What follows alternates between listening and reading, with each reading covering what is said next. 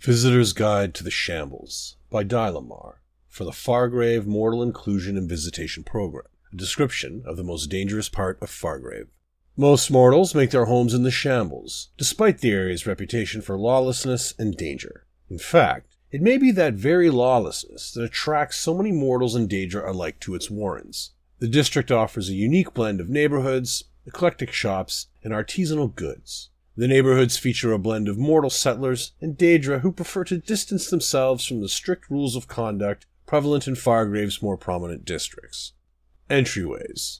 The Shambles exists beyond the walls that border Fargrave's more upscale districts. The doors that lead to the Shambles are mostly hidden or nondescript. While the gates of Fargrave appear grandiose and elaborate, most entrances to the streets of the Shambles do not stand out in the least. Finding a door to the Shambles can be as much accident and luck as planned excursion, and many wanderers sometimes step through to find themselves lost in the Shambles' labyrinthine alleys.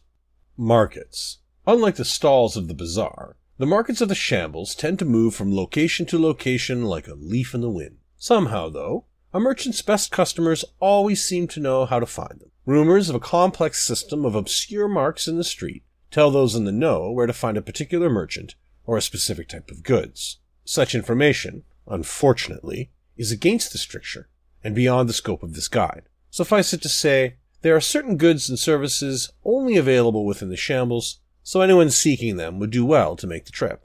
Fare and sustenance. One of the great joys of the Shambles is a little-known cafe, Brixit's. The food there is incredible, with buttery pastries, crisp fruits, and drinks hot enough to form molten puddles in the street outside. Stop by and try some boiled leaf mixtures, and be sure to say that the recommendation came from Dylamar.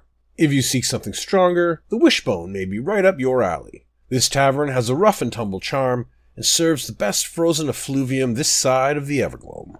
Local flavor. Enjoy a thrilling conversation with Nut Elias, the purveyor of all goods a mortal could require. His legendary repartee and friendly demeanor make shopping at his stall a genuine pleasure, even for Dremora. If you're not opposed to felines, I'm sure Nut Elias' cat, Malfeasance, would appreciate some extra attention too.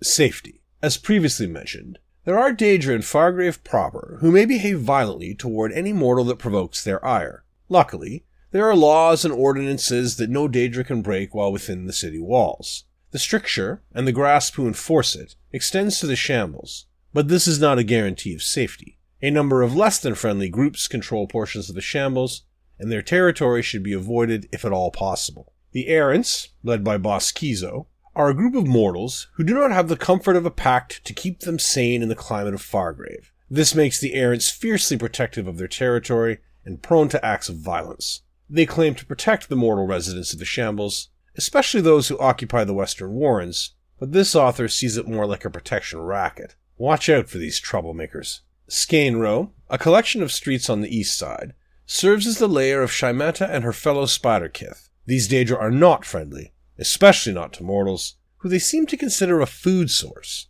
You can identify Skane Row by the vast amount of webbing that stretches between the buildings. If you encounter large webs, turn around and walk the other way. The Vanquished control a swath of the Shambles around the central plazas. Enzir and her fellow Dremora enjoy hunting mortals, so consider that area off-limits until further notice. Despite all these dangers, the Shambles is a wonderful place to visit and a great place to live. As with all new cities, I advise that you exercise caution on your first few days in the district, but as soon as the warning signs become familiar, the district will feel as welcoming to you as it does to me.